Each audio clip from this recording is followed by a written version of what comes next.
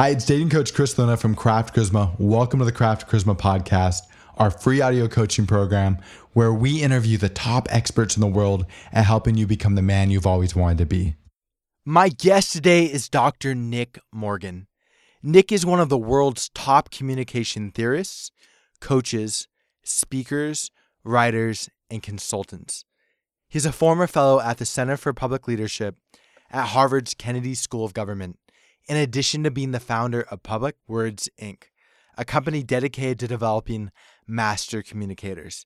Nick is the author of several books, including Trust Me, Power Cues, and Can You Hear Me? How to Connect with People in a Virtual World. Thank you so much for coming on the show today. Hey, it's a great pleasure. Great to be with you.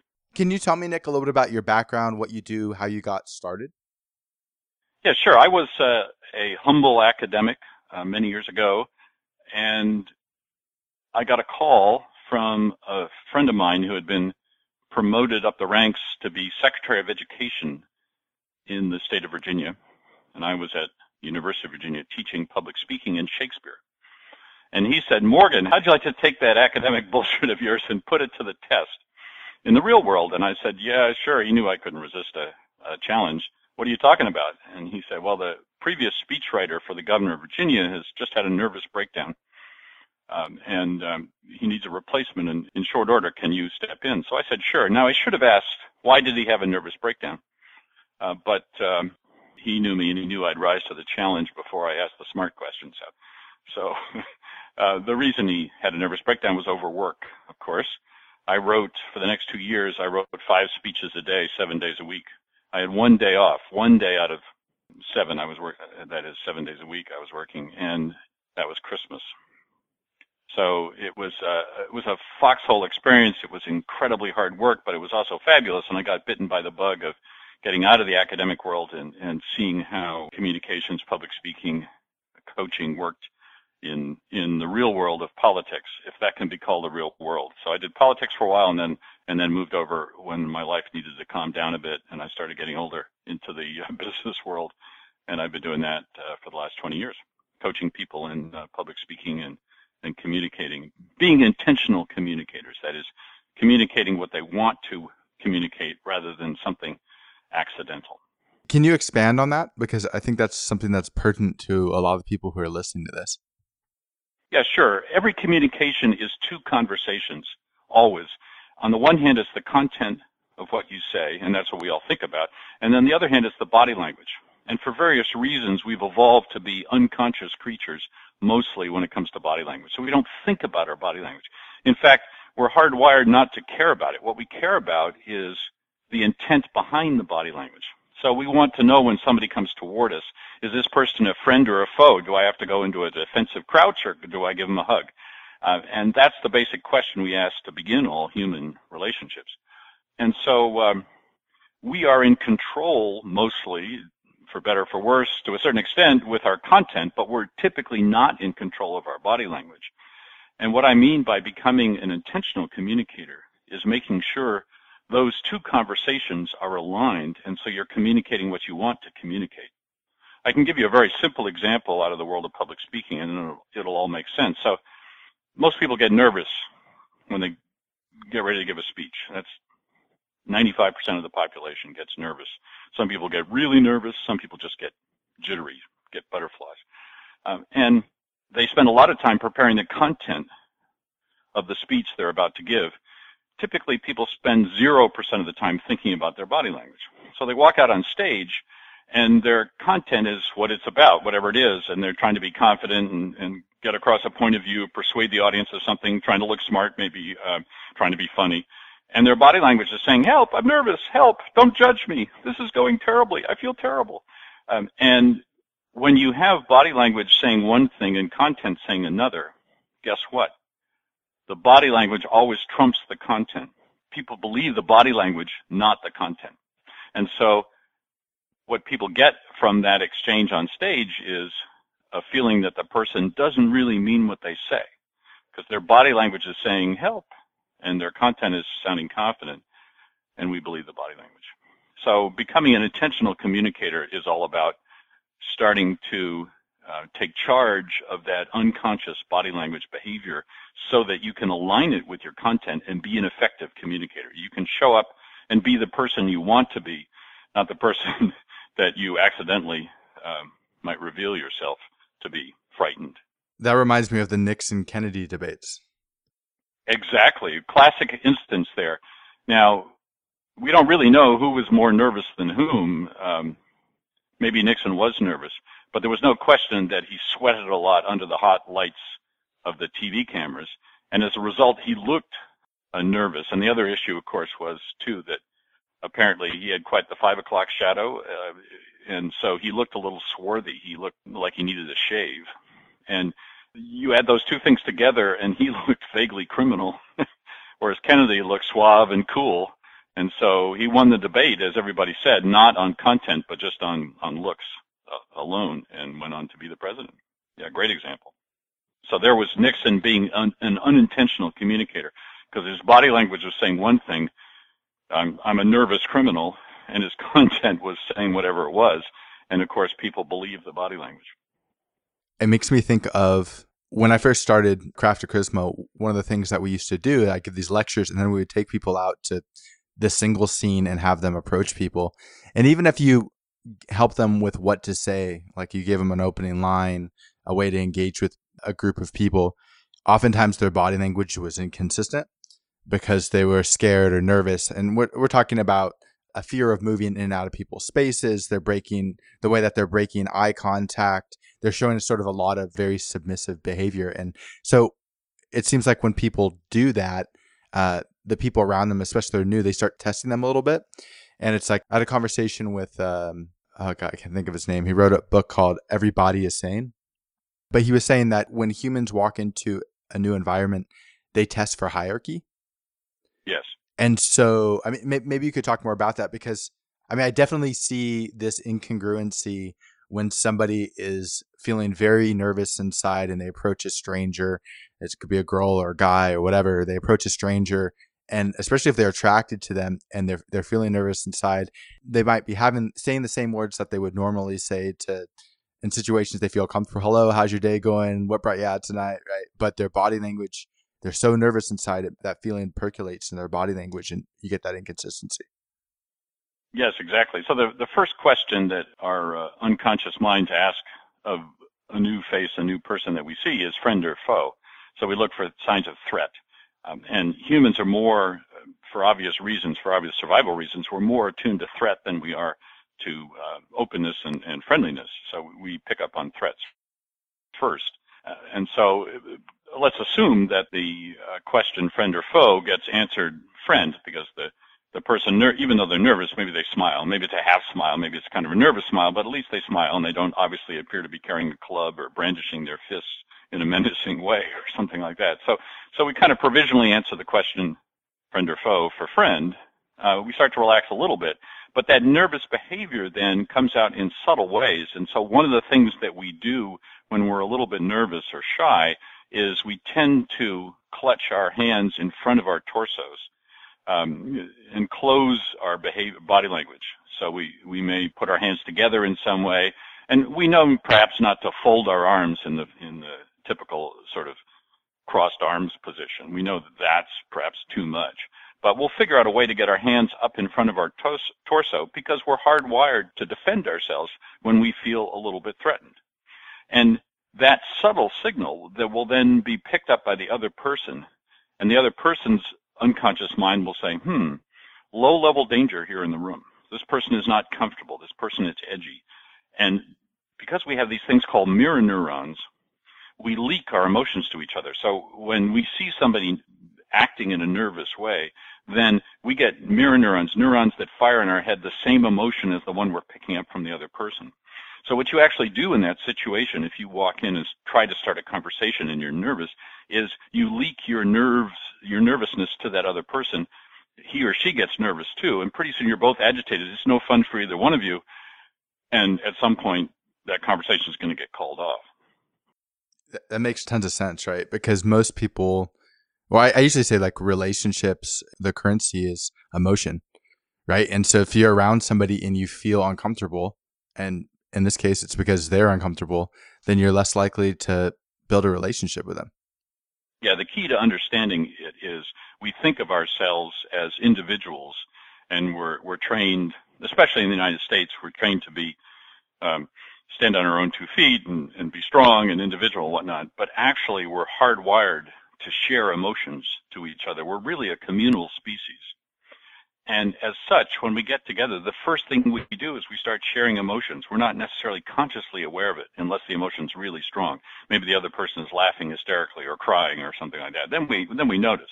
But if it's just these typical sort of low-level emotions, we're not thinking about it consciously, but we leak our emotions to each other. And so if the vibe in the room is friendly and relaxed, then we're going to want to stay there and enjoy that. But if it isn't, if it's a little tense or a little nervous, we're going to go, okay, let's get out of here. This is not fun. Where does that come from? Well, it comes presumably, as far as we know, from ancient survival techniques and from being the current wisdom that is that we evolved body language to communicate with each other before we evolved language. And so imagine a group of cave people sitting around in a cave. They need to communicate danger. They need to respond as a group swiftly to an attack from a saber-toothed tiger or something, right? And so what they do is they share their emotions quickly, almost instantaneously, so that everybody can get on the same page. And you can imagine how essential that would be if you took away language. So before language, all we had to communicate was our emotions.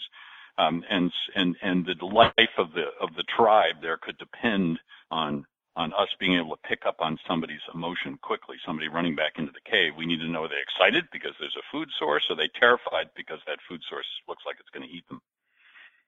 So also started making me think about sometimes when we're coaching, one of the things that we've recognized is that people tend to sort of face the things that they value.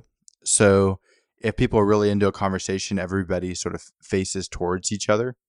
And if one person is not interested, maybe they're waiting for somebody else to come in because that person is sort of texting them, or maybe they are on the prowl and they're looking to meet a boy or a girl. Like oftentimes we can look at their feet and notice that their feet are facing away from the group.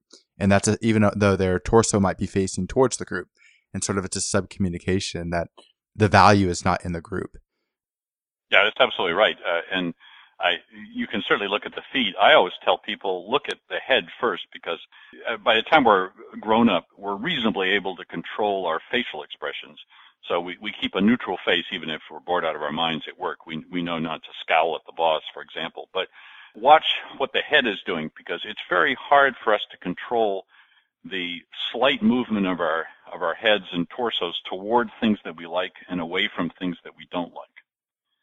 And just think of this in terms of if somebody says something ugly or racist or mean or something, our typical reaction is to pull back our head and maybe our whole body in an act of revulsion. And on a smaller scale, we do this all the time with thoughts that we like, things that people say that are funny or interesting. We tend to just pull slightly closer toward them. And so you can get a very early and quick and honest read from people on how they're feeling about the current conversation or the group by just watching what they're doing with their heads and upper torso. And then, sure, the feet and the rest of the body will follow. And sometimes, as you say, the torso has to be turned toward the group because of the way the room's laid out or the way the seating is set up or something. And then the feet can be a counter clue. But the simplest place to look is with the head. It's very hard for us to disguise that reaction of either liking or loathing in terms of where we position our head. Think of, a very simple example is a bad smell, for example. If something suddenly smells bad, then what do? You pull your head away from it just because you can't help yourself. And the same thing goes with other people and conversations that we're into or not into. Yeah, that's interesting. One of the things that came to mind as you're talking about that is that sometimes I found that clients, even if I'm working with somebody and we're out in some type of social situation and they want to be in a conversation, but they're dealing with their own internal dialogue or anxieties, they'll react to those anxieties or issues and then they'll start sub-communicating disinterest and they don't even realize they're doing it. And I think that Well, that's sort of consistent with this idea of intentional communication. How does somebody prevent themselves from doing that? Well, the first step is to become aware of your body language in those kind of situations. And I always tell people, start with safe situations. So start with somebody you're comfortable with, friendship, significant other if you have one, and just notice casual conversation and casual relationships and see what you do. Body language is always two things at once. And this is a really important thing to understand. On the one hand, it's how you're feeling in that moment and how you're reacting to the situation and what other people say and so on as we've been talking. The other thing it is your history. And until you become aware of what that is, you're not going to be able to work on your basic body language. Let me give you a quick example. So I worked with an executive a couple of years ago who called me up and he said, Nick, I've got my dream job. 25 years I've been working at the same company. How unusual is that? And I've been promoted up through the ranks because I was cool in a crisis. And I finally got to be the senior vice president, which was the job I wanted all these years. And I said, congratulations. He said, yeah, thanks. They're about to fire me. And I said, why? And he said, because cool in a crisis now looks like I don't care about the employees. And at the SVP level, I have to be emotional. I have to look like I care about them. And I have to lead people and inspire them and motivate them. And I don't know how to do that. For 25 years, I've been promoted because I was cool in a crisis. I've been squelching my emotions. Can you help me? So I said, sure. And he came to our offices in Boston, and he did something really, really strange. We have a standard conference room. All your listeners have seen these sort of things, I'm sure. A room that can hold about 20 people or so. And it's got one of those long wooden brown conference room tables in the middle with chairs all around it. And the vast majority of executives that I work with either have been trained or they know to sit in the center of that table with their back to the wall and their face to the door. That's the power position, or the most powerful position in that room. There are other lesser positions, but that's the most powerful one. He did something nobody else has ever done before or since. He went and sat in the corner, at the far corner of the conference room table. So I had to move down opposite him, and then imagine an executive, senior vice president, his shoulders are slumped forward, his head is facing down, he's not making eye contact. For an hour, I'm talking with him this way, and I'm trying to get his eyes, I'm trying to catch his eye contact, and I can't get it. And finally, I call him on it, and I say, what's going on? You say you want to be an SVP. That's a public position in a publicly traded company. You're a spokesperson at one level for this company, and yet all your body language suggests you want to be invisible. What's going on? And to my astonishment, he started crying. And he said, I haven't thought about this in years, but when I was age 12 to 18, I was bullied. And I guess I learned to be invisible. And it was the word invisible that triggered him. Nobody had ever accused him of trying to be invisible before. And that's how he actually thought about what he had gone through as a kid. He tried to be invisible. And what he didn't realize was he was still carrying around that body language from 30 years, 35 years before. And so all of us have a history that we carry around and the current emotion. And becoming an intentional communicator is taking stock of your body language and saying, okay, how do I face the world? Am I confident? Do I lack confidence? Am I arrogant? Am I humble? I mean, there's a whole range of possible ways in which you can face the world. And what does that have to do with my history, and how do I want to be now? Because I can take charge of how I'm showing up now. But to understand what I need to do to show up the way I want to, I need to know where my history is, and I need to know how I'm feeling now, both those things. And so that's where you start to become an intentional communicator. That's an absolutely awesome story. It made me think, recently I was working with a guy, and he was telling me that he had gone on a date, and he'd been working with me for a few months already, but he had gone on a date and a woman went to touch his arm and he flinched. And you can bet she would have picked up on that. She did. She said sorry. Yeah. And so in the past, he would have missed it. Probably he would have missed the subtle, more nuanced reaction where she pulls back or stiffens up or shifts her weight. He would have missed those things. But because he'd been working with me and because she verbalized it, those two things, he had that, that increased awareness. And he goes, I said, well, why did you flinch? And he said, I think because my mom used to hit me all the time when I was growing up. And so oh my God. I don't feel comfortable with touch. I talked to my sister about it. She's the same way. But as a reaction to physical touch, he goes, my dad didn't really touch me. He's like, we still don't touch. We work together. We have like no physical contact and never really have. And my mom, the only time she touched me growing up that I remember, it was like when she was hitting me, which was all the time. She had these crazy rules, like stand in the driveway and don't walk outside this box. And otherwise I'd get hit. So he goes, I was reacting to sort of this early programming. Essentially what he did is he gave this girl a signal that he wasn't interested, even though he might have been. And so hearing you say that, I find that really interesting because it's something that I just encountered recently, and it's something that I've encountered in the past. And so, yeah, and your example is a great one because what it shows is precisely why you need to be intentional as a communicator. So your guy had this whole history, and if the woman that he was trying to date had understood that whole history in advance, she would be sympathetic. Maybe she wouldn't try to touch him, or maybe she would do it in a very gentle and slow way and kind of warn him that it was coming or whatever. And so they could work through it. But not knowing that history, we tend to read body language as it is intended toward us. Our assumption is that the body language that you're indicating, in this case the flinch, means something to me. And so she reads that as some kind of rejection of her. Now, he doesn't intend it that way, but it doesn't matter because we always read body language. We don't actually care so much about the body language itself. What we care about is the intention behind it. And for survival reasons, we've learned to ascribe intention to body language so that we can react quickly. We don't sit there and think, this person just flinched. I wonder what that means. Could they have a long history of abuse by their mother, or does he just not like me? And no, we don't do that. We just go, oh, he doesn't like me. We go right to the intention. Yeah, that makes absolute sense, right? Because the first thing you're going to think is it's a rejection of myself, right? So if somebody is doing that and they've become aware and they realize, oh my God, I just flinched. There's some type of feedback in this case, whether it's nonverbal or verbal, and they're aware enough to recognize it, but they realize they've already done it. What should they do next if they want to try to salvage that interaction? Or can they do anything? It's very hard to get over that flinch. You can apologize and explain. You can wear a sign that says, I was abused as a kid, so please understand. I don't think that will help much, but the main thing you can do, seriously, is start to work on your body language to open it up and not to close off. And so the place I suggest people start is with the intention of being open.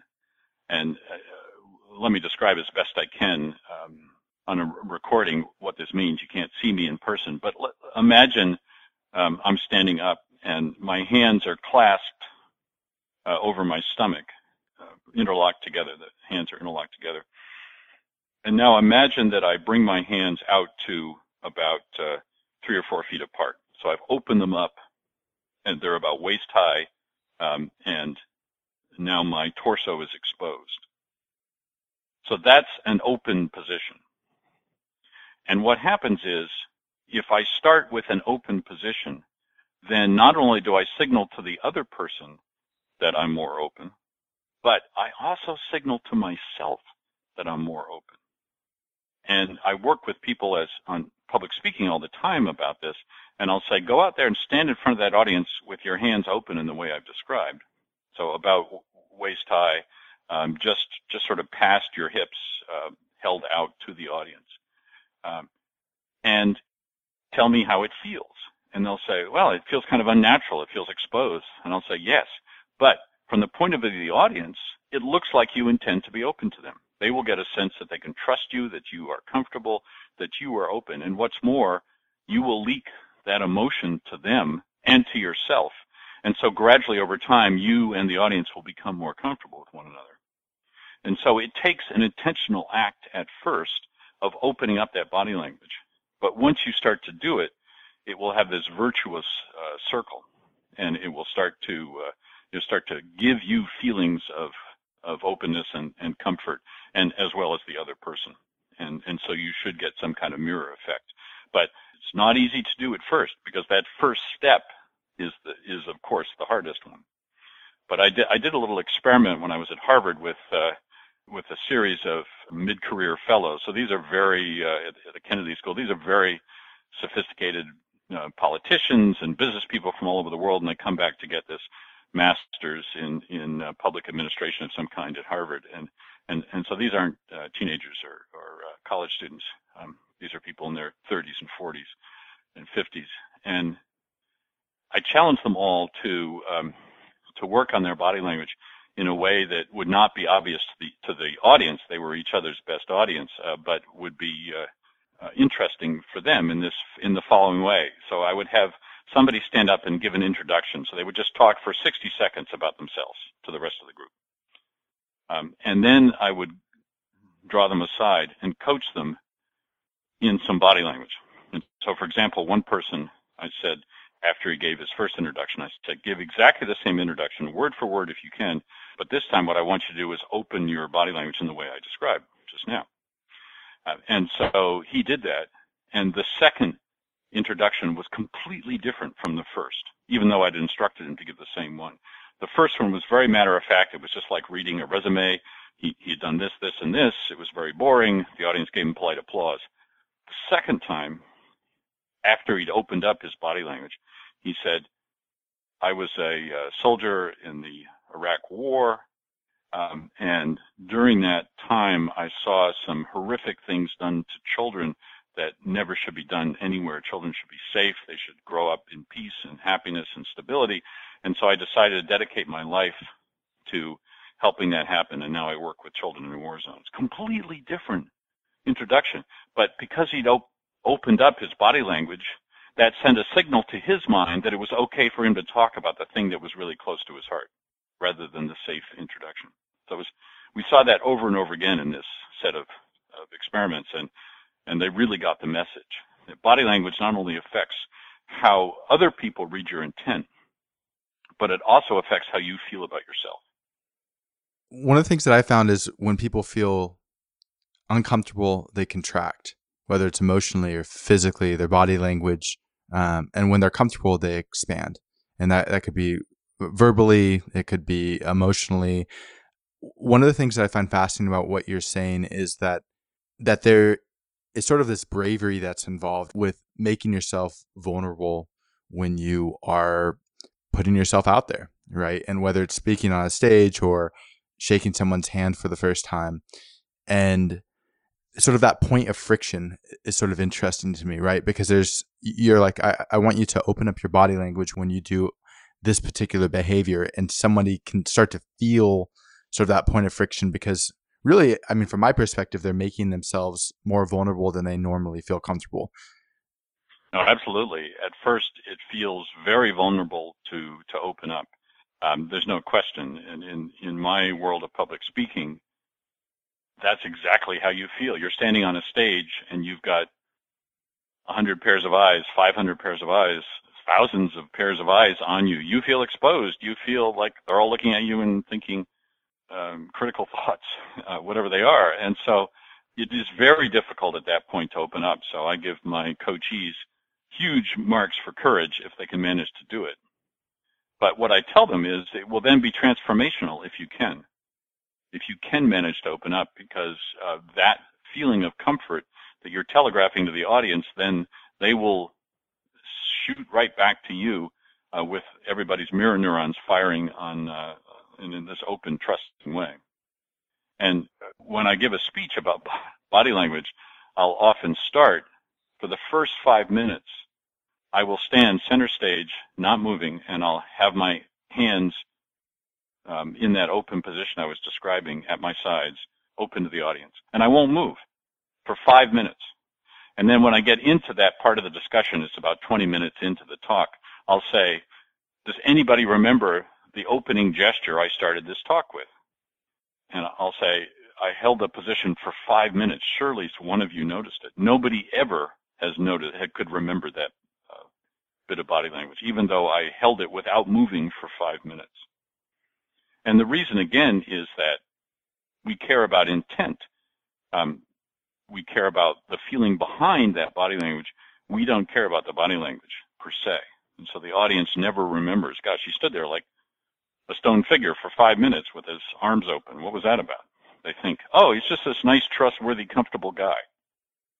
You've talked a little bit about these mirror neurons. So what is that process like, right? Because a couple of things come to my mind. One is that I notice when we're out and people are interacting, as soon as they start to feel comfortable, they generally start mirroring each other. Yes. And that has some type of emotional impact on the interaction. But also some situations you can't really mirror someone, right? Like if you're sitting in a chair and you're an audience of 500 people and there's one person on stage and they're standing up or walking around, you're not going to physically mirror them, but I guess you're cognitively mirroring them. Or what exactly is happening here? Yeah, so that's really interesting, and I've got about 4 good answers for that. The most interesting is a little complicated, so maybe we'll get into that. That has to do with the voice. But the shorter answers are that the speaker can mirror the audience by going into the audience and turning around, for example, and facing the same way. So aligning his or herself with the audience. So that's a trick we use, a body language trick we use when we're trying to build a strong connection with the audience. The other thing you can do is bring an audience member up on stage with you and then mirror that audience member's behavior. And because the whole audience tends to identify with the one poor victim up there on stage, then you will, in that way, mirror the audience to a certain extent. But let's make a quick distinction here that's really important. So there's mirroring, which is what you're talking about, which means doing the same gesture, basically, standing the same way, aligning your body in the same way, maybe moving your hand in the same way when the other person moves his or her hand. Mirror neurons now are something slightly different, although it's all part of the same psychological complex, if you will. Mirror neurons are the way we humans share each other's emotions. So if I walk into a room and I'm angry about something or I'm happy about something, then what happens is the other people in the room, especially if it's a strong emotion, they have neurons that will fire the same emotion in their heads.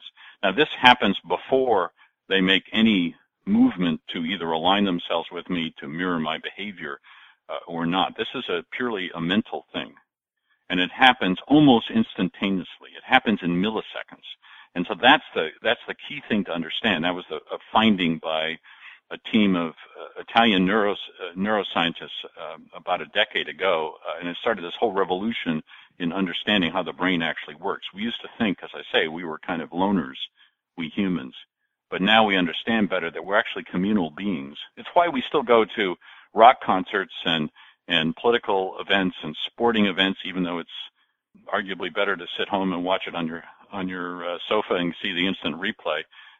It's because we like to share those strong emotions of a crowd that's carried away with excitement because their team is winning, or they're seeing their favorite rock star, or they're hearing their favorite politician. Or dancing in a group. Or dancing in a group, exactly. We love that kind of group behavior. And we don't talk about it in society in that way, so we don't really understand why that's the case and why we get carried away with that. But that is actually how we're wired. We prefer that. We prefer the state of being in communion with a group of people. And I'm assuming that's because humans are more likely to survive when they're in groups? Exactly. If you think about ancient humans, we were a pretty flimsy little creature in the food chain, right? We were at the top of the food chain, maybe in terms of brains and that kind of thing, but along comes a tiger or a lion, one swipe of the paw, and we're meat. So our physique is not all that strong, and in those terms. And so we achieved our success, our survival success on the planet by being able to work together in groups. One person could not bring down a woolly mammoth, but a team of 20 people working with spears and fire and whatever else they had at their disposal can bring down a woolly mammoth. And it can feed the tribe for weeks. One of the things I was thinking when you were talking about that is sometimes when we teach empathy at Craft Charisma, we'll talk a little bit about sort of body language and mirroring and paying attention to how we feel. Because one of the things that I've observed through coaching and through myself is that if I was very open emotionally and I was mirroring somebody's body language, I could start to feel feelings that were very similar to what they were feeling if I asked them, because there seemed to be this correlation between certain types of body language and the way that we feel, right? So like when you're smiling you're generally feeling happy and that they probably are feeling a similar emotion. Or if my arms are crossed or somebody else's arms are crossed, I cross my arms and I'm paying attention. I'm really aware. I find that I can feel the type of feelings that like I would associate last time I closed my arms, and I might not know why they're closing their arms. Maybe it's because they're cold, or maybe it's because they're uncomfortable, or maybe, but I can start to feel those emotions. And there's a lot of really valuable information that can be sort of derived from that when you're interacting with people about how they're feeling based on sort of this openness. And so it's interesting because you talked about the connection, and maybe I convoluted the two a little bit, but that was sort of where I was coming from. Have you experienced something similar in your research or in? Yeah, that's absolutely right. And the reason for it has to do with neuroscience, the way our brains work. So we tend to think of ourselves, and the neuroscientists like to say that the average human has a Mr. Spock theory of the brain. So we think we're logical beings. We think our conscious minds say to ourselves, okay, it's morning, go get your cup of coffee. And so the Nick inside my head, the one that I talk to or that talks to me, tells me to go get coffee and drink it, and then I'll be awake. Okay.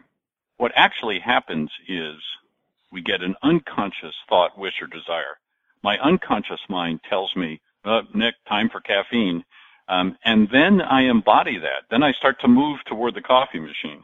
And only after that do I become consciously aware of it. Now, the delay is typically milliseconds, but it can be as long as 9 seconds. The longest neuroscientists have found is you can make a decision in your unconscious mind, yeah, I want to do that, or yes, no, I don't want to do that. And then you cannot be aware of it for as long as 9 seconds consciously. So we have this big, huge, vast, enormous unconscious mind that does most of the things that we need to do to stay alive. And some of the obvious ones are like keeping your heart beating, so you don't have to think about it. Imagine how tiresome that would be if with your conscious mind you had to think, okay, heart, beat, beat, beat, beat. I mean, and breathing and all those kind of simple autonomic things. You don't want to be thinking about those things. But what's a little stranger is that our bodies, we evolved for our unconscious minds to make decisions for us. And we think we make decisions logically. We add up the pros and cons and we go, yeah, I'll date that person. But what actually happens is our unconscious mind decides, yeah, I want that person.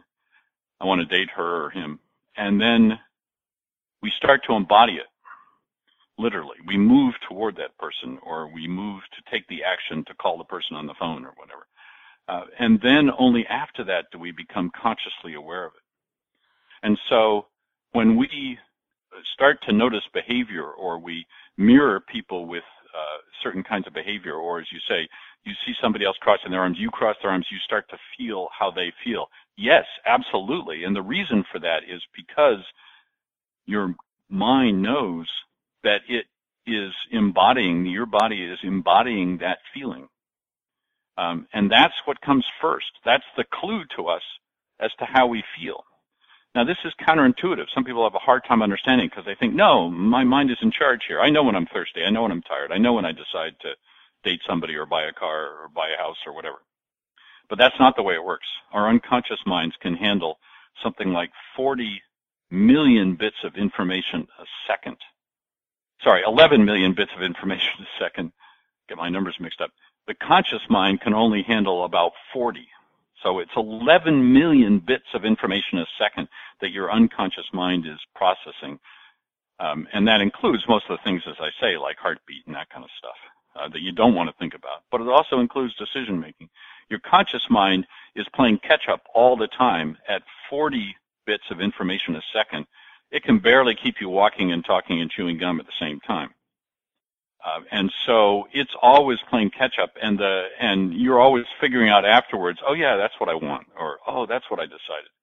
Now, the mind edits out that feeling of the delay, so you're not consciously aware of it, but it's there nonetheless, and the neuroscientists have measured it. And so it's just a good thing to know that watch your body, because your body is telling you what you've already decided, how you feel. It's right. Don't pay attention to it. And you can lead it, as I say, by deciding to take a deliberately open gesture in order to improve an interaction, or to be a speaker with intent, or to connect with somebody positively. But you should also spend some time just noticing what your body is telling you in a situation. Am I happy in this situation? Your body will let you know, and it's right. This is all great stuff. It made me think of, I was in Puerto Rico about a year and a half ago, and I climbed up the top of the hill and I was trying to take this picture of this fort. And right as I got to the perfect position to take a picture of the cemetery and the fort in the background and the moon above it, I stepped on a nail and it went right through my shoe, but just barely pinched my skin, and I jumped up and my body was reacting before I could articulate what it is that was happening, right? If I would have stepped on it and said, "Oh, I'm stepping on a nail," I could potentially get hurt. If my brain tried to articulate that before I reacted, then my foot would have probably been a lot worse case than it actually was. I still had to go get a tetanus shot, but so that would make sense, right? Because that's your body keeping you alive. Exactly. yeah, it's protecting, and whether it's protecting or running some of these systems that our body seems to automate, like breathing and our heartbeat. Like the other thing that came up, or I was thinking about, was just the overwhelmingness of trying to process all this information and sort of articulate it. It would just make sense that it would be overwhelming. Yeah, sure. If you had to decide every step of the way, I'm going to take another step now. While I do that, I'm going to breathe a little bit, and my heart's going to keep beating, and I'm going to focus at about 6 feet ahead, and now I'm going to look at the ground. I mean, if you literally thought about everything that you're doing as you did it, you would not be able to do anything else. And of course, we humans have lots of higher order things that we want to do. So that's why I always tell people, trust your body. Your body's got your best interests in mind. And on the whole, it works pretty well. With the one proviso, your example earlier is a beautiful one of the fellow who wanted to presumably go on a date with his woman, but he flinched when she touched his arm. There, his history has taught him one thing. That was smart survival tactics when he was a kid to protect him from the dangerous situation his mother was putting him in. But now it's not so helpful because he wants to form a different relationship. And so pay attention to your body. Your body is telling you important stuff, but then also understand your history so that you can decide, okay, yeah, that's what my body is telling me and that's where it came from, but I want to change because I want a different kind of relationship now. And so for the body to be open to that, you sometimes have to step in, your conscious mind, and say, yeah, that's the history it learned. Now it's time to learn something different. Dating coach Chris Luna here. This is the perfect time to take a quick break to talk to you about 3 simple things that you can do to dramatically change your life. First, listen to this entire podcast and then subscribe through SoundCloud, iTunes, or Stitcher.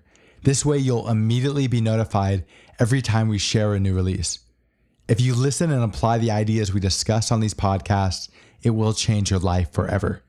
Second, go to craftcharisma.com, create an account, and become a member of our community. There you can read articles, listen to podcasts, watch videos, ask us questions, and document your journey in our forums. Great men don't become great on their own. All great men are members of a community, and Craft Charisma is your community.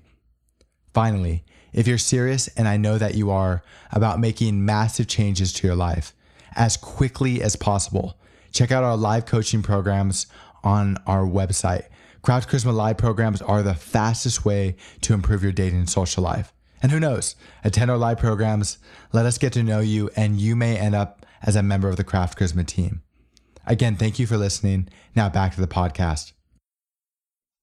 I think that's an absolutely very important point. I also started thinking about just the idea of drifting towards opportunity. When people feel safe, I said that they expand, but they also tend to be more likely to drift towards an opportunity. So that might be somebody who is walking through the grocery store and they see someone they're attracted to and they end up going down the cereal aisle because they want to get close to them, as opposed, or maybe it's your executive you're describing putting themselves in a situation where they can be seen and sort of being brave about overcoming that judgment, right? Because so many people, I found that a lot of times people, if they don't feel safe, they have a hard time with judgment and or the perception of judgment. And so in the example you used, it's a room full of people looking at them, whether it's a table full of people, or he wants to be invisible because or at least from my experience, because he's worried that it's a threat if people are aware of his presence, right? And so if he felt safer, he's more likely to sort of take risks or let himself drift towards sort of opportunities, right? So the opportunity to lead, the opportunity to get close to someone they're interested. Yeah, that's a really nice way of nice way of putting it. If you don't feel safe, or if you don't feel like you can open up in that situation, then you're going to miss out on things that otherwise might be good. Yes, you're going to stay safe, but you're also going to miss out on the things that you might want to move toward because your instinct is just to play it so safe that you're never open to new possibilities. And as humans, we got to do both. We got to be safe. We got to keep ourselves alive, but we also have to be open to new possibilities. I want to talk a little bit about your books. You wrote a book called Trust Me, and you wrote a book on power cues. Can you talk about how those two books are similar and different?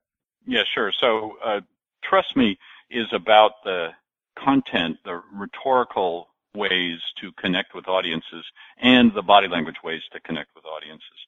So it's specifically about public speaking, although there's some spillover into meetings and business situations and conversations, that kind of thing. But it's specifically about how to give a better speech by designing content that connects and moves audiences, and then aligning your body language in that way. What Power Cues is about is really about the neuroscience of human communication. And I mentioned earlier the neuroscience of the voice without getting into the detail. And that's chapter 4. That's how I sold the book. And that's why I wrote it, is because I was having lunch with my literary agent, and he said, "Nick, time to write another book. You got anything new?" And I started telling him about this research on the voice, and he was astounded. And he said, "That's amazing. You got to write a book about that." So Power Cues is about the 7 power cues, as we ended up calling them. These are the ways in which your neuroscience drives you to communicate either successfully or unsuccessfully with people. And if we have time, I can try to briefly describe the vocal thing, because that's so amazing. I would love you to do that. Yeah. Okay. So it starts with research done by a couple of Canadian researchers on the Obama-McCain debates for the election that was between then candidate Obama and John McCain. And there were 3 debates, and generally speaking, McCain was considered to have won the first 2. Obama was considered to have won the third, and after the first 2, the polls were all in McCain's favor. It's hard to remember now because we're used to the idea that Obama was president for 8 years, but McCain was ahead in the polls. And then after the third one, something happened. Everybody said Obama suddenly grew assertive or something like that. And he was generally considered to have won the third debate, and the polls moved in his favor, and he went on to win the election. So that's where the researchers started. They said, I wonder if there's something in the voice that signals this or affects this in some way. So they analyzed the vocal patterns of both Obama and McCain, and they found something that's truly extraordinary. So to understand this, you have to understand this other amazing thing that humans can do, which your listeners have probably never thought about before, but they're all expert at, which is you can instantly identify a couple hundred voices without thinking about it. So if you think about your friends, your family, your work colleagues, some famous people, President Obama, John McCain, President Trump, you can identify those voices. You don't have to think to yourself, that voice is kind of scratchy, or it's high, or it's low, or it has these qualities, therefore it must be President Obama's voice. You just go, oh, that's Obama, or oh, that's my mom, or oh, that's my dad. And so that's an extraordinary ability. And the question is, how do you do that? And the answer is easier to understand if you're a musician. Musicians talk about the timbre of certain instruments. So a guitar, a plucked string on a guitar has a timbre. That means it has a quality of sound. It sounds like a guitar. That same note, let's say it's middle C, you play on a guitar, sounds very different if you play it on a piano. You can instantly tell, oh, that's a piano, not a guitar. And it's a it's a trumpet, or it's a saxophone. So that's what we call timbre. It turns out human voices have the same thing. They have timbre. That is, each voice is different. They're like fingerprints. 6 billion people in the world, and apparently they're all the voices are different. Although they say occasionally there's a repeat with the fingerprints. So maybe there's occasionally a repeat with a voice, but mostly everybody's different, which is how we can tell them apart. And what we do is our unconscious minds instantly analyze the quality of that sound that the person's voice is making and go, yeah, that's mom, or yeah, that's my work colleague. Now, it turns out that it's the undertones of the voice. So if I speak at a certain note. You could match that note on a piano or a guitar. But what gives the voice its quality that allows you to tell it apart from anybody else's is undertones that you're not consciously aware of, and the overtones that are wrapped around that bass note. Okay, so as I said, this is a little complicated. So what they did was they recorded, or they analyzed Obama and McCain's voices on an oscilloscope, which showed the undertones and overtones and the basic pitch of the voice. So what you get on the oscilloscope is a sort of fuzzy looking line, lots of undertones, the basic note, strongest, and then lots of overtones. Now here's the fantastic thing. It turns out when we get together with a group of people, we unconsciously elect a leader in the room, and we match our undertones to the leader's undertones. We literally get on the same wavelength. And so what was happening in the first two debates was Obama was matching his undertones to McCain. He was unconsciously signaling that he thought McCain was the leader in the room, not him. And the listeners agreed with him, and McCain was ahead in the polls. Well, on the third debate, then, for some reason, Obama at that point decided, no, I'm going to be president. Gosh darn it. And so he sent out stronger undertones. McCain got the message, aligned his undertones to Obama's, and Obama clearly won that debate and went on to win the election. So something extraordinary happens. We put out these undertones that we're not consciously aware of that affect the tone of voice. And it turns out that the strongest undertones come from our voice when it's at a certain register, a certain pitch within our vocal ranges. Again, this is easier for musicians and singers to understand than non-singers. But everybody can understand that you have a vocal range. There is a low note you can hit, the lowest note you can hit, and a high note you can hit. And we talk about how some singers, some professional singers, have an amazing range, and they can go 5 octaves or something like that. Some incredible. Beyonce apparently has a 5-octave range, right? Most of us have about a 12 to 16 note, about a 2-octave range. Now, it turns out that at the low end of that range, we sound strongest, most comfortable, most authoritative. At the high end of the range, we sound stressed out, frightened, passionate. And so what happens is when we meet somebody and we're nervous, that squeezes our vocal cords, pushes our voice up a little bit, gets us putting out not very strong undertones. And so our voice sounds kind of squeezed and nervous. And people pick up on that unconsciously, and that adds to this feeling. In fact, it's the most important aspect in many ways, in addition to the body language, of how somebody's feeling in the room and the vibes they send out and whether people are comfortable with this or not. Now, we can all understand this intuitively in the sense that my favorite example is, because of cell phones, there are a lot of people, say in New York City, now walking across busy intersections with their head down, looking at their phone, not looking at traffic, right? And so imagine a person behind them sees a car is coming and shouts, "Watch out!" to that person whose head is down into the cell phone. What does that person do? Tense up. Tenses up, reacts, whatnot. Even though they've never heard that stranger's voice before, they know that stranger is frightened because the stranger's voice gets tense and goes way up in his or her register. We can hear that. We are hardwired to hear that so instantly that we react in time to save our lives. And so at a very basic level, if I speak down here at the sort of bottom end of my range, I sound confident, I sound strong. If I suddenly go, "Watch out!"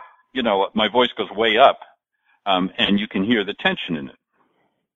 And so on a much subtler level, that's one of the ways, and one of the most important ways, in which we signal our nervousness or discomfort in a situation. Our voice just gets a little squeezed. Our vocal cords, thanks to adrenaline and the fight or flight reaction, squeezes our vocal cords, moves up just a little bit. Our voice gets a little pinched, a little tense, and other people hear that, not consciously. They don't think, voice is sounding a little high in this guy. Maybe he's a little nervous. No, they just unconsciously think, danger in the room. And so the whole issue of the voice is extremely important for controlling and becoming an intentional speaker, an intentional communicator, for interacting, especially with people that you're meeting for the first time. You want to make sure your voice is in the proper register for you to sound most confident and authoritative. We've definitely experienced this, Coach. We take somebody out into a social situation. We have them approach somebody, and their pitch rises because they feel nervous. The other thing that we've noticed is they'll do things like speed up their words, right? Because they're worried that if they don't get everything out, that the person's going to walk away. Versus somebody who feels like they have power within a group, or they're sort of grounded within a group. They have a tendency to speak a lot slower because they don't think people are going to walk away. Yeah, exactly. And yeah, that's why it's so powerful when I'm working with speakers. I'll say build in some pauses, because there's lots of research that shows that powerful people tend to talk slower than people who lack power, and for exactly the reason you're describing. And so one of the ways to assert a little authority in a room is to build in some pauses into what you're saying. In effect, you're making other people wait for you. And that's kind of a power play, but it's a subtle one. It's subtle enough that people aren't annoyed by it. They just find you interesting. But as you say, if you're rushing to get through, then that shows a lack of confidence and a lack of belief that other people will take the time to listen to you. What are some of the other power cues that you picked up while writing your book? Well, I talked about the open and closed aspects of the gestures. So hand gestures are one thing. My other favorite aspect of hand gestures is, so I talked about moving your hands horizontally from a clutched position in front of your torso to being open, and that sends out a nice message of openness. The other thing you can do is move your hands vertically to signal the level of urgency in the communication and the level of tension in the room. This is one of my favorite ones because it's so subtle, nobody ever notices it, but you can get people to pay attention simply by raising your hands. And let me try to describe again without having the visual. It's a little hard, but imagine if you're a soldier standing with his or her hands down sort of mid-thigh at attention, okay? So your hands are there as low as they can go, just hanging down at your sides. Now, if I bring them up to about waist high on either side of my body, then I'm saying, okay, conversational level, we're moderately engaged here, nothing too exciting. If I keep bringing my hands up so that they're about opposite my ears, then what I'm saying is, this is really important, you got to pay attention. And then if I bring my hands the rest of the way up so that my arms are straight and held over my head, then we're at Mick Jagger level. This is rock concert, fist pumping, total excitement, I'm carried away, this is awesome, right? And so you get to control the way that your message is received by people who can see you by where you place your hands vertically on either side of your body. So that's another power cue. It's a way, as I say, of getting people to pay attention. And then we also talk about motion, but that's something you and I have talked about beforehand. We tend to move toward things that we like and away from things that we don't like. And so you can use the space between people as a way of controlling the tempo and the positive or negative aspect of the interaction. Well, we talk about traction as a perception of value. When people perceive something or someone as being valuable, first they look at it, then they try to move closer to it, then often they try to touch it, and then they try to hold it. Yeah, and back to Mick Jagger, imagine a rock star being mobbed. You know, the first thing you do is you spot him, then you start to moving toward him, and then you're all over him, right? It's classic, yeah. But the other thing I found interesting about the names of those two books, Trust Me and Power Cues, is for us, we talk about attraction and comfort from a relationship perspective, right? So when we talk about comfort, we essentially teach whether it's your body language, you're doing this verbally through tone or inflection or rate of speech, pitch, or the words that you're saying, or even the way you dress, who you're interacting with, what environment you're in.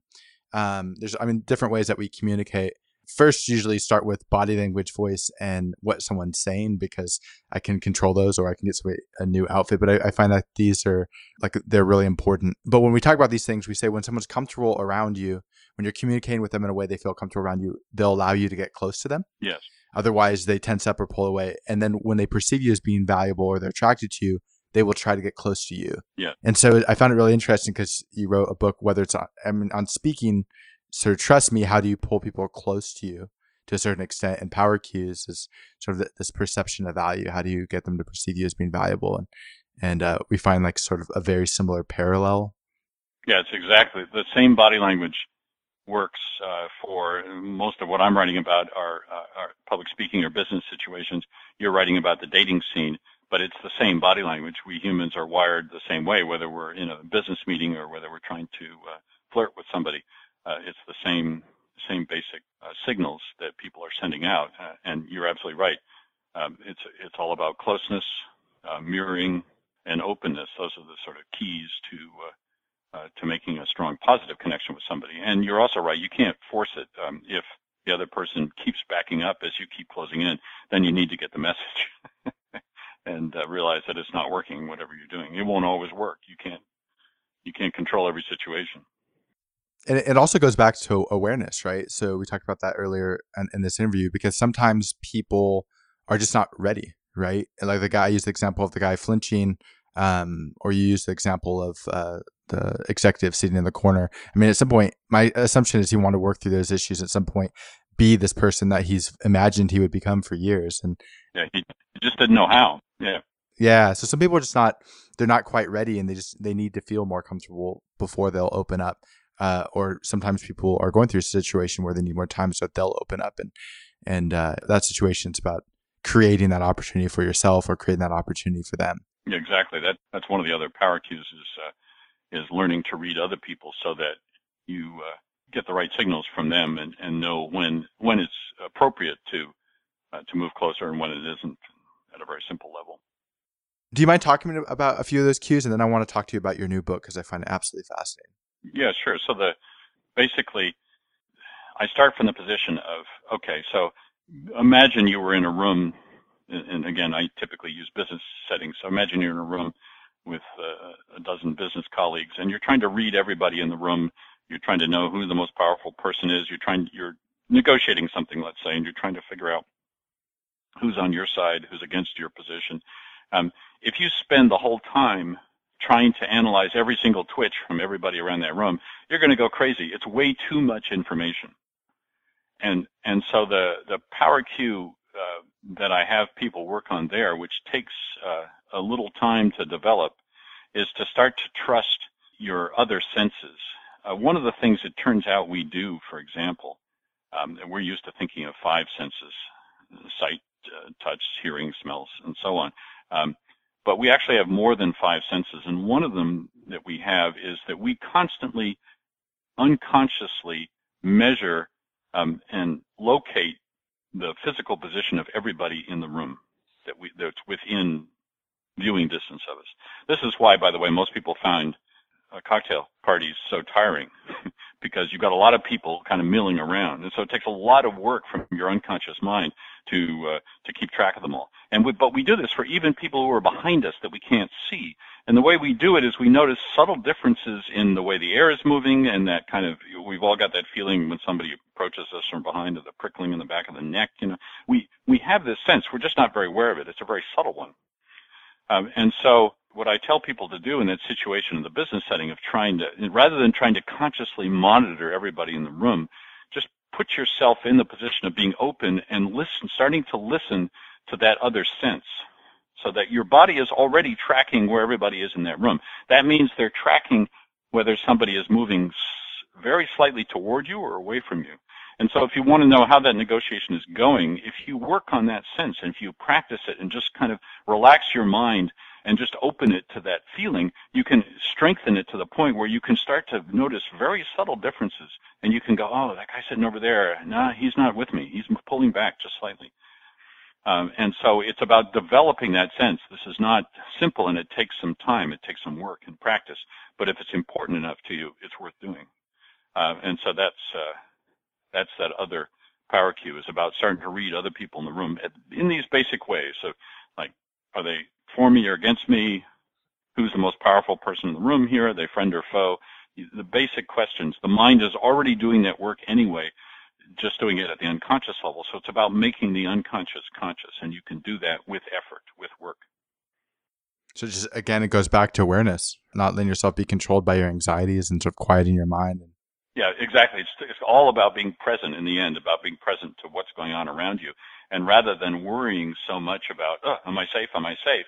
It's about opening up and saying, just noting what's going on around you and what are those people saying with their bodies? Because they say things with their bodies first, and sometimes a long time before they say it with their content.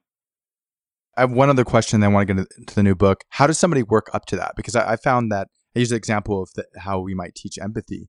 And I find like if I'm not open on a New York subway, it's so emotionally overwhelming. I find that I start breaking eye contact and start sort of moving away. It's hard because there's sort of so much when you're open and present that way. There's so much sort of more stimulus. How does somebody work up into an environment where they feel sort of more comfortable? Because I mean, a New York subway might be kind of extreme. It's pretty extreme, yeah. Boston subways too. So we call it the T here, but it's the same thing. My favorite example of this is I worked with a woman who was excruciatingly shy. Let's say, just to put a simple word on it, and wanted to, because it was holding her back. She's very, very smart, and it was holding her back in business. And she wanted to become more confident and be able to dominate a room. She felt she wasn't being listened to and that kind of thing. And there was a whole series of body language things she was doing that was telegraphing her shyness, and also it developed her lack of authority. So she would hierarchically rank herself lower in the room than anybody else, and that was holding her back because everybody else picked up on that unconsciously and thought, okay, she's the lowest person in the room. We don't need to pay attention to her. And so she, without being aware of it at first, until she became aware of it, was signaling that she was of no account. And so people took her at her word, in essence, or at her body language signals. And yet she was so shy that it was impossible for her at first to do anything about that in a room with a half a dozen other business colleagues. It was just impossible. She couldn't do it. And so we started actually with her dog. Her dog was the one person she was comfortable with. And so I got her to start practicing body language on her dog. And what's amazing about dogs is this doesn't work so well with cats, but with dogs, they are very sensitive to emotions. And so I just got her to work on being open with her dog. And then we extended it to cut a long story short, we extended it to her closest friends. She had a few close friends she was comfortable with, and she gradually got more comfortable with them. But the real message there, start in low-key situations. When you're just sitting around and having a conversation, try practicing the body language, becoming aware of it. Because there you're not worried about saying the wrong thing so much or making some faux pas. These people already know you and trust you. The relationship is pretty durable. And so you can begin to practice the subtle bits of body language just to become aware of it at first and to begin noticing the other people's body language. And if you can do it in safe settings, then you can gradually build up to more stressful situations.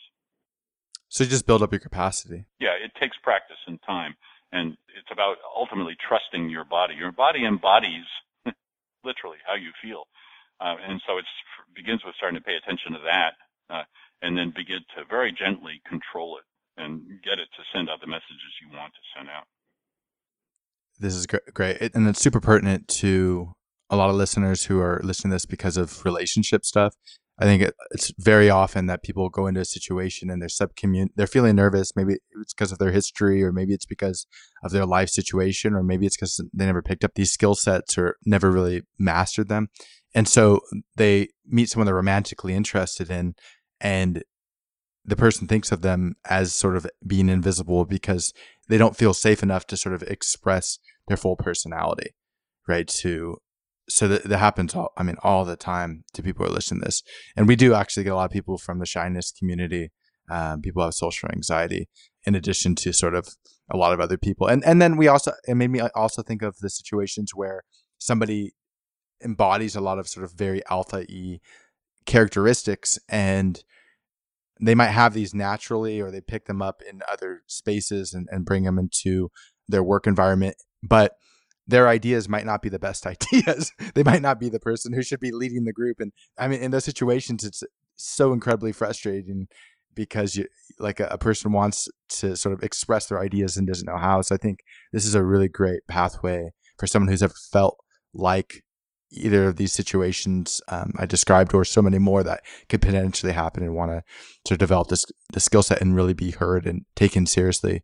I want to talk to you about your new book, Can You Hear Me? How to Connect in a Virtual World, because we are living in this world of Twitter and Instagram and Facebook and YouTube and social media where we have these virtual lives. And you talked earlier about alignment in another context, but how does somebody communicate with intention or have congruency in this digital world?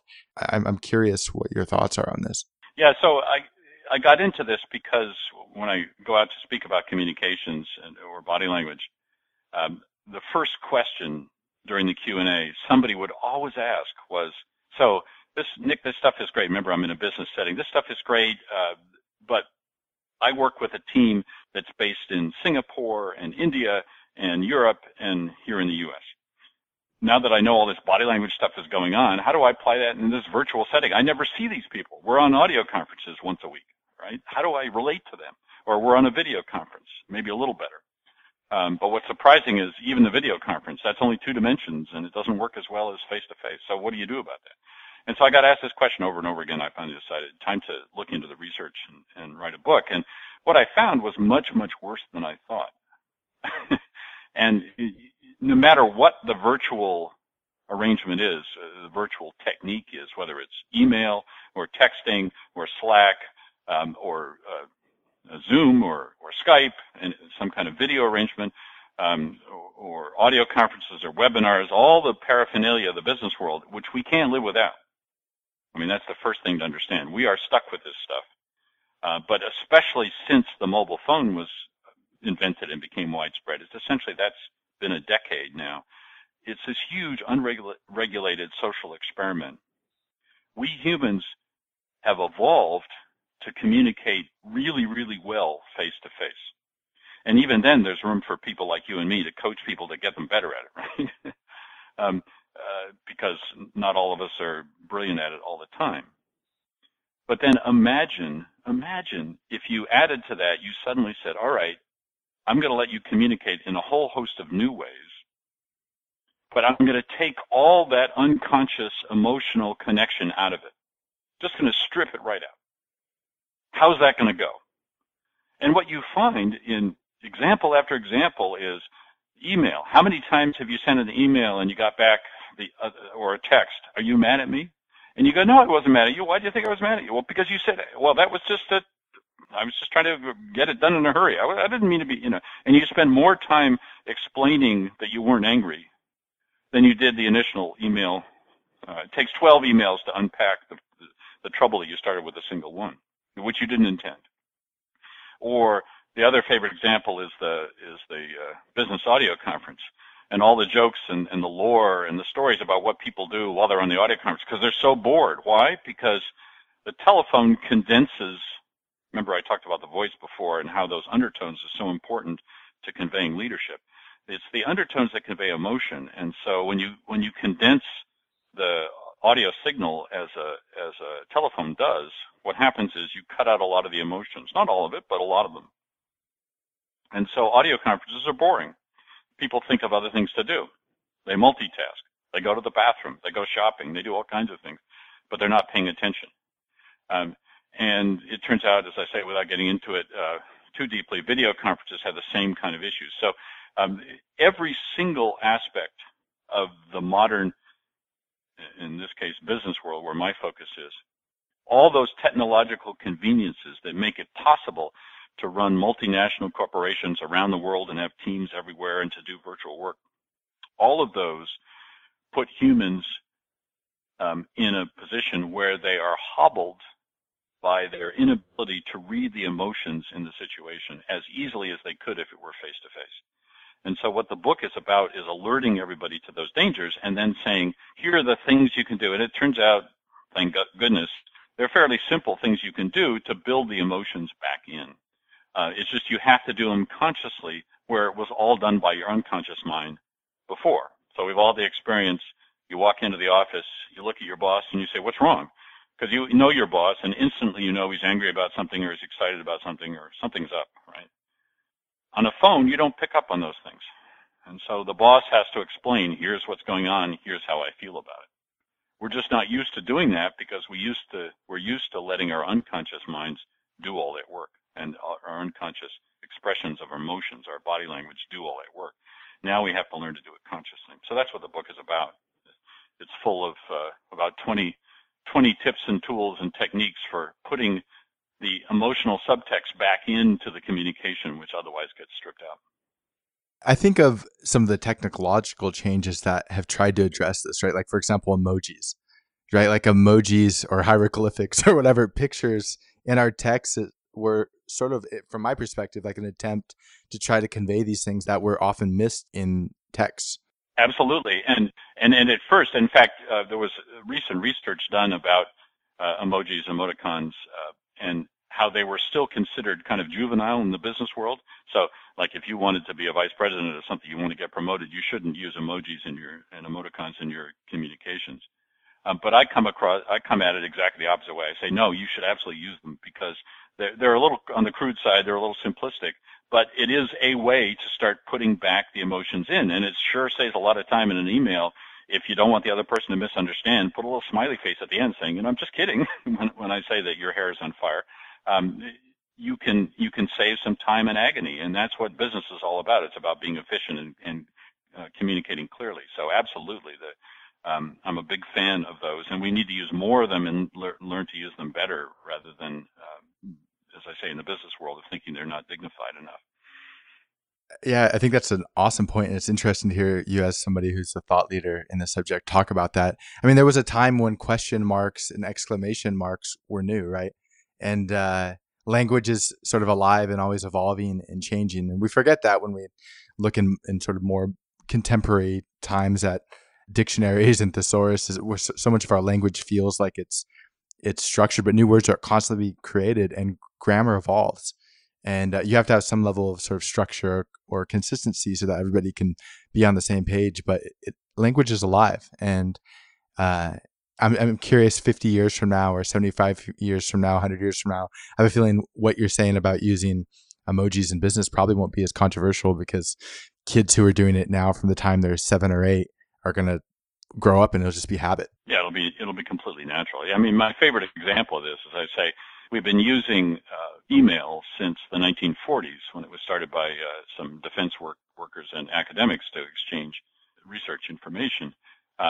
So we've had them for 60, 70 years. We've had email, and what have we learned? We've learned one thing about how to communicate better in email, and that is that all caps means you're shouting. That's it. That's all we've learned. Yeah. And so emoticons and emojis are a huge step forward as far as I'm concerned, because at least they allow you to start expressing some emotions without fear of being misunderstood. It's so hard to get that right in language.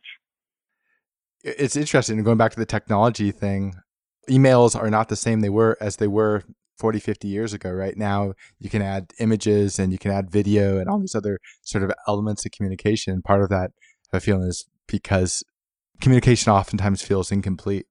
I'm curious, what are some of the other things I brought up emojis, but what are some of the other things that you notice that people can do to sort of infuse emotion and communicate more effectively through digital communication?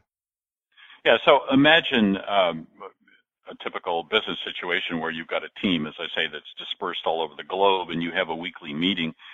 Then what happens is the boss gets on and says, okay, here's what we're going to talk about today. How's everybody doing? And one person answers, fine, and then they move on, right? And so the folks in Singapore may be dealing with something horrible, but they've got their audio on mute, and they don't bother to respond, and maybe there's a language difference, and it's just way too much work. And so what I say to people to do is a very simple code. Always start your audio conference with green, amber, and red. And you just go around and ask everybody, how you doing? Green, amber, or red? A stoplight.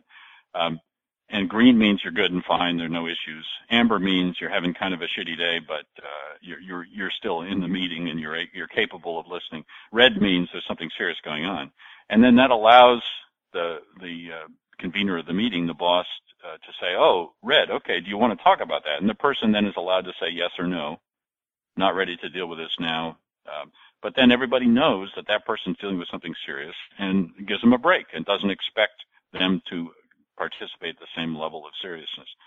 This is the kind of thing that would get sorted out automatically if you walked into a business meeting where you were face-to-face and you looked tragic. Everybody would say, what's up? And you say, I can't talk about it, but I'm having a bad day. Do you mind? And everybody will cut you some slack. So that's another very simple one that allows you to express the emotions in a safe way and that everybody gets used to if you practice it without a huge set of complicated things that would otherwise be hard to do. So that's another example.